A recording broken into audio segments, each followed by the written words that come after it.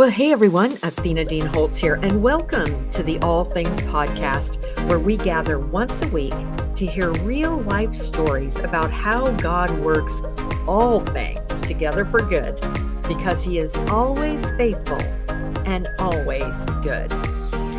Welcome to today's episode of the All Things Podcast. I am super excited to introduce you to one of our newest Redemption Press authors, Katie Hawkins, and her new book, She Speaks Stories, Finding Hope, Help, and Healing in a Hard World. Katie lives with a joyful and enthusiastic passion to glorify God and make Him known. She blogs, co-hosts a podcast called She Speaks Stories, and leads online discipleship courses, all to encourage women and help lead them to hope in Jesus. Katie is a gifted leader and Bible teacher, and she has used her gifts to start various ministries, organize mission projects, lead retreats, and teach Bible studies. Married to a former Marine, Katie and her family have moved all over the U.S. and even to Japan before settling in Virginia. They have 4 children, 2 daughters-in-law, and 5 grandkids. She has never met a stranger and loves hearing and sharing people's stories. Reading is her foremost hobby, and she also loves to play games, socialize, hike, and swim. You can connect with her at katie@shespeaksstories.com or follow her on Facebook or Instagram, the She Speaks Stories pages. So let's roll that conversation. All right. Well, Katie Hawkins, welcome to the All Things Podcast. It is just a delight to have you on today. Thank you so much, Athena. I love being here with you. Yes. Well, I'm going to just start right out. Before we start talking about your book, She Speaks Stories, we're going to just give our audience a little glimpse into how God works good, even when it doesn't seem like He could possibly do it in your life. So let's just start out with, one of your favorite Romans 8:28 stories. Why don't you share that with us? Okay. There's so many of them that picking one was hard, but I thought, I'll go with one of the more recent ones.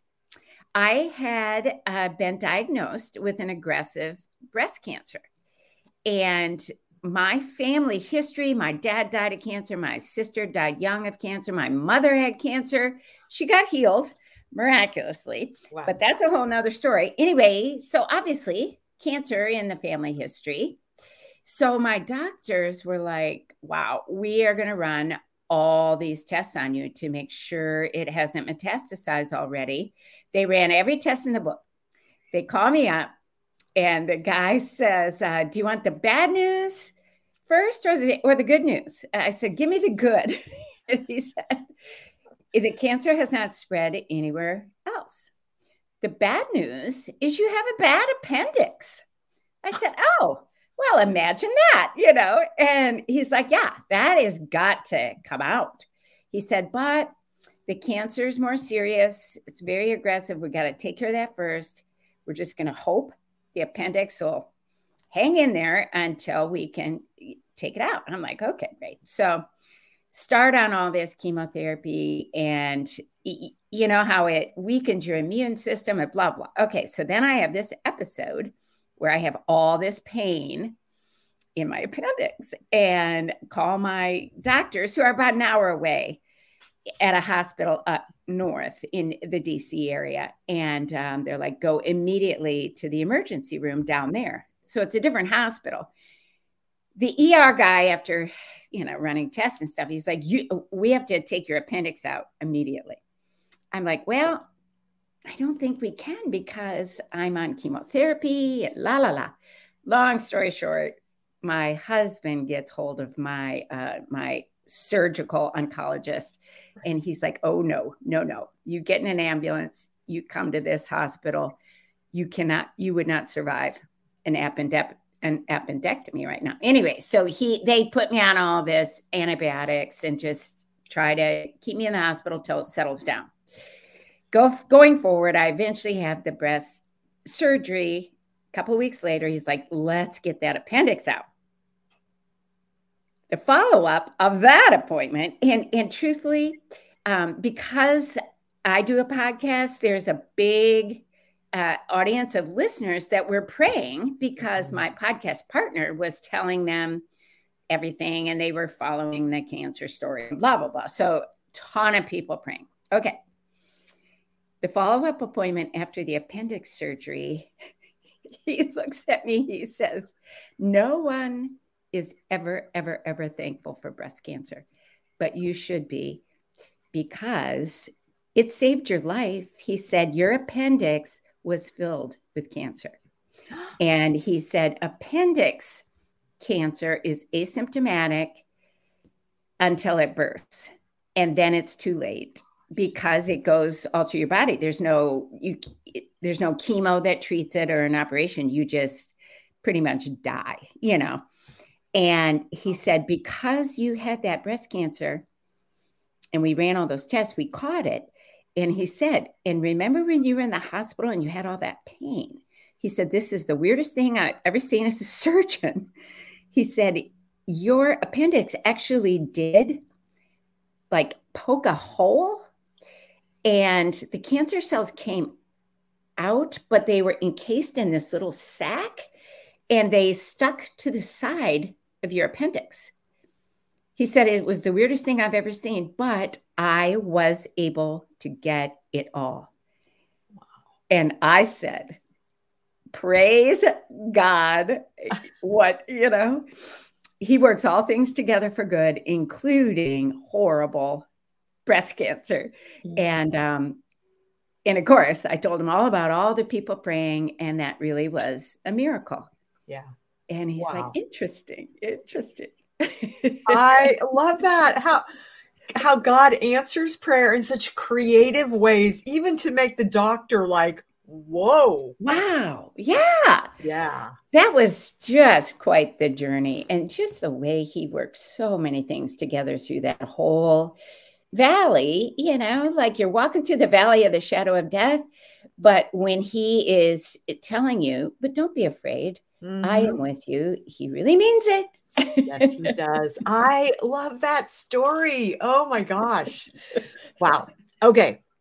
So the book that you wrote was kind of, it came from a situation with your daughter who didn't respond real well to your breast cancer diagnosis. Tell us a little bit about her reaction and why it prompted you to actually write this book. The first thing out of her mouth, and I know it was a gut reaction, but she said, Mom, I've been praying and praying and praying that your biopsy would be negative and you wouldn't have cancer. And now you do. She said, first of all, I don't understand prayer at all. I'm done with prayer. And then she said, and I'm thinking that God is punishing me. He's going to let you die to punish me for not following him. Mm. And I'm like, oh, sweetheart. No. God is not like that. And truly, the motivation, I think, from that conversation was kind of twofold. One part of it was I wanted to defend God to Molly in a way, like, honey, he's not like that. How could you think that? And I also wanted to kind of protect Molly in that if I did die, where would she turn? Where would she find real hope and help in her sorrow? And the way she was thinking and truthfully, the way she was living her life, she wouldn't have turned to God at all. She would have turned even more against him. Right. And she would have turned to the things in the world that the world says will bring hope and comfort and healing of a broken heart. She would have turned that way, and that would have been the ruin of her. And I'm like, honey, no. God God is a good God. He loves you. He is the source of real hope and help. And I wanted her to know that in case I did die. And I wanted her to know him. And not just her, so many people that maybe they grew up with a faith, but then never made it their own as a young adult, or just a lot of questions, or just people that have really never found a real connection with Jesus Christ. I'm like, I don't know. I'm just going to share my story in the hopes that people will see God for the kind and loving and relational and personal God he really is.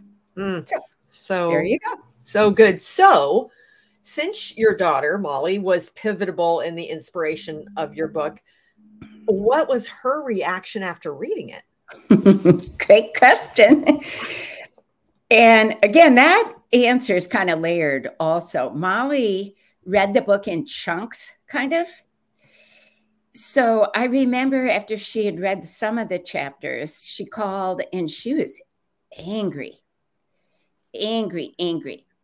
She's always been like very defensive of me and kind of protective. She's the only girl. I have 3 sons, so I don't know, maybe for that reason. And as she was reading, obviously she had lived a lot of these stories with me. Right. And she knew some of the depths of certain stories that I couldn't go into detail and tell all the grit. So it brought up memories, and she was focusing on the details of the inner story instead of the hope of the higher story. Mm-hmm. And so she got all angry. Now, the good thing was it prompted lots of good conversations, because I'm like, sweetheart, I did not write the details of some of these stories to say, woe is me, and look at these people picking on me. I wrote it because everyone has relational difficulties in this world. Everyone has confusion at some times about doctrine or just differences. In this world, you will have trouble. Right. I said, sweetheart, I wrote the book so you would see how God steps in when we do go through trouble, not to blame the people and get mad. And so she's like, yeah, okay, Mom. Anyway, then she reads more and more.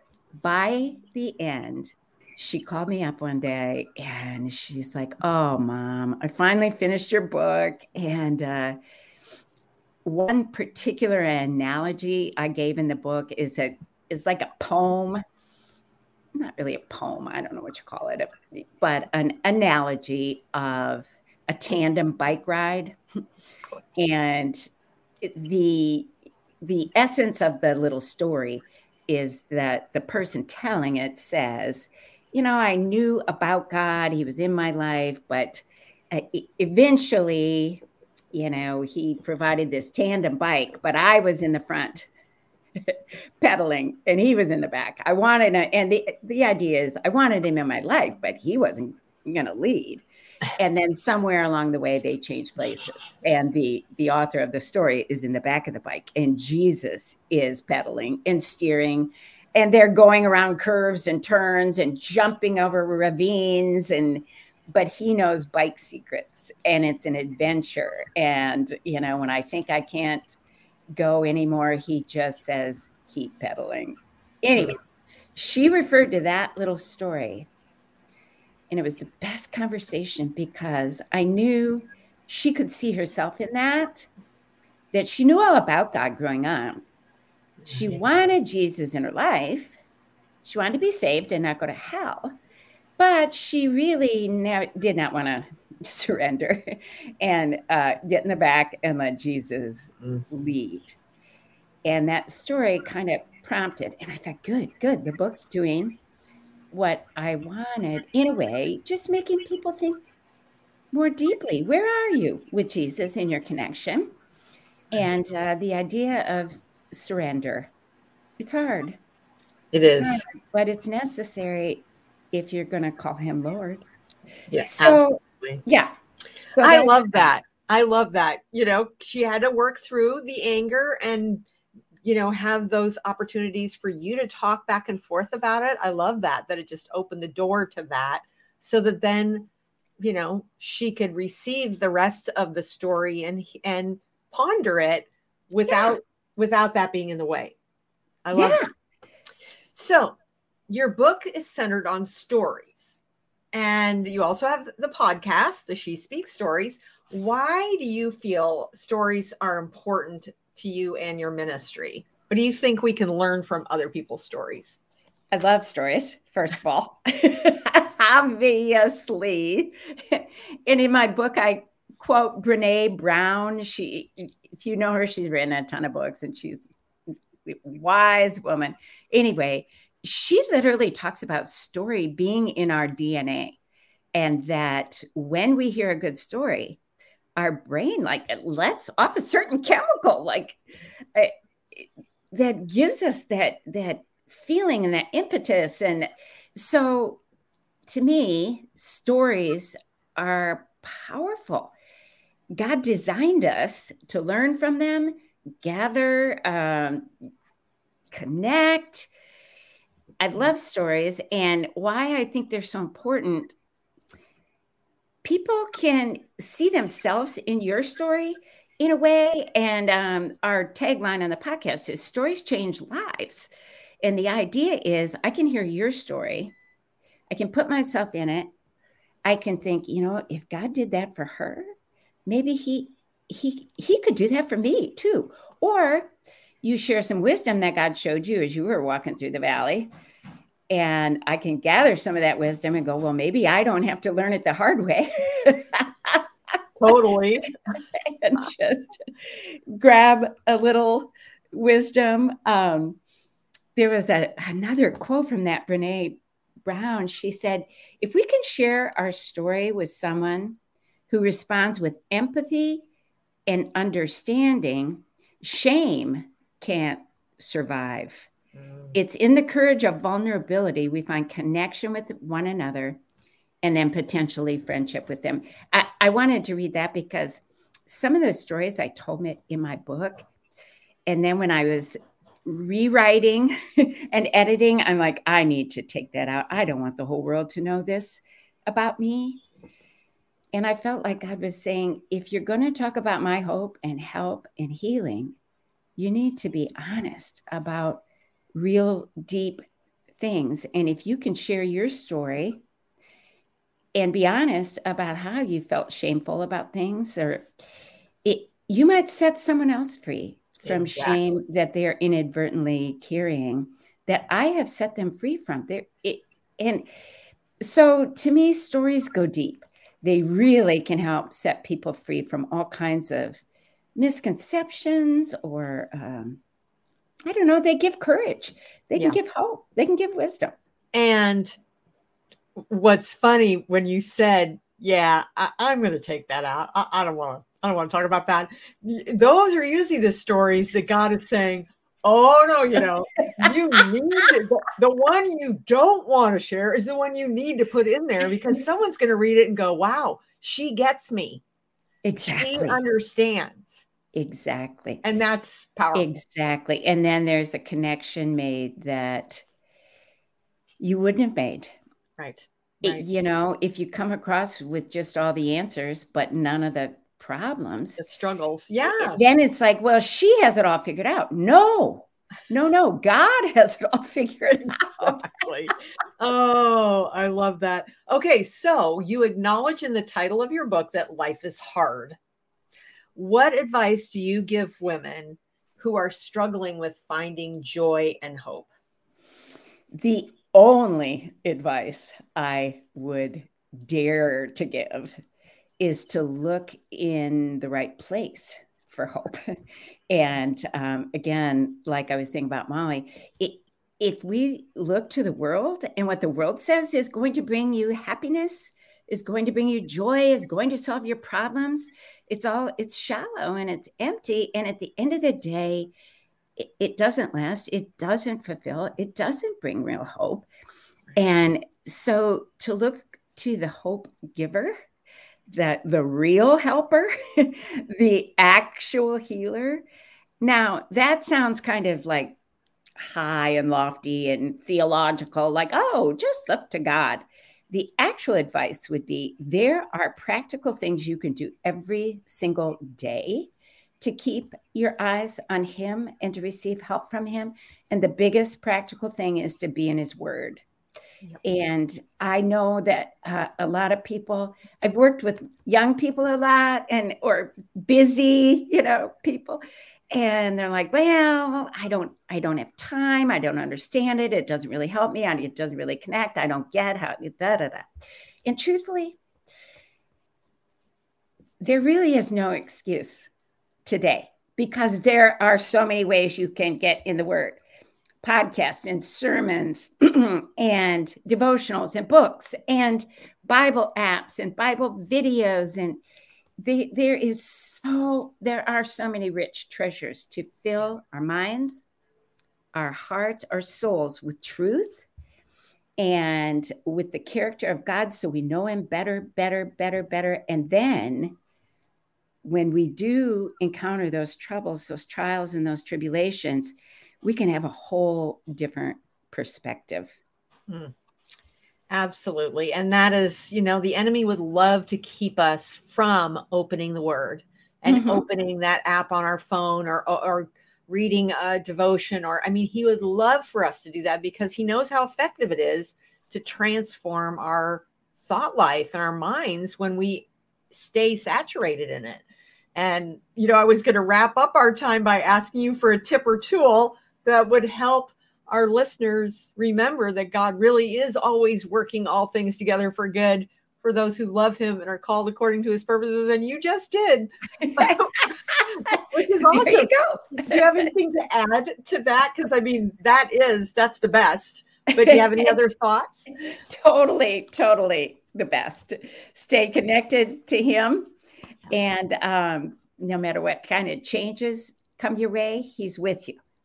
No matter what kind of trials come, he's with you. No matter what kind of joys and rejoicing and celebrations, he's with you. And to cultivate that relationship where he literally becomes your best friend, not in a disrespectful way. Yes, he's your Lord and you worship him and there's a huge respect for him.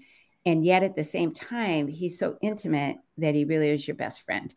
And boy, when you have a best friend like the Holy Spirit and Jesus and God, what can you not walk through? Right? Exactly. So that's it. I love that. So if we have some people listening today who want to connect with you online or on social media, whatever, what's the best place for them to find you? Our She Speaks Stories has a website, so shespeaksstories.com.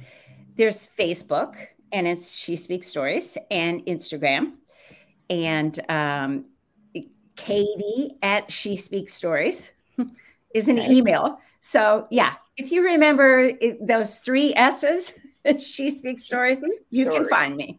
Awesome. Well, and we'll also include it in the show notes. And thank you so much for being with us today. It was just delightful. And I know we could have talked for an hour easy, but I just wanted to get the nuggets that we could get into our short period of time. And that was just a delight. So thank you so much for your time today. Thank you for your ministry.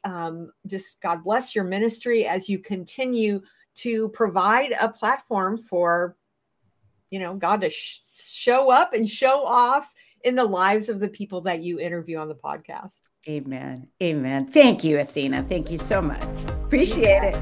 Amen.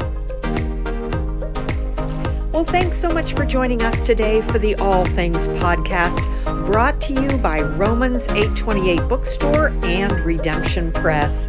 If today's episode encouraged you, we would love to have you share it with your friends on social media and maybe even leave a review on Apple. That will help the algorithms get us up higher to the top when people are searching for podcasts that can bring them hope and encouragement. So thanks again for joining us today, and I look forward to seeing you again next week. Bye for now.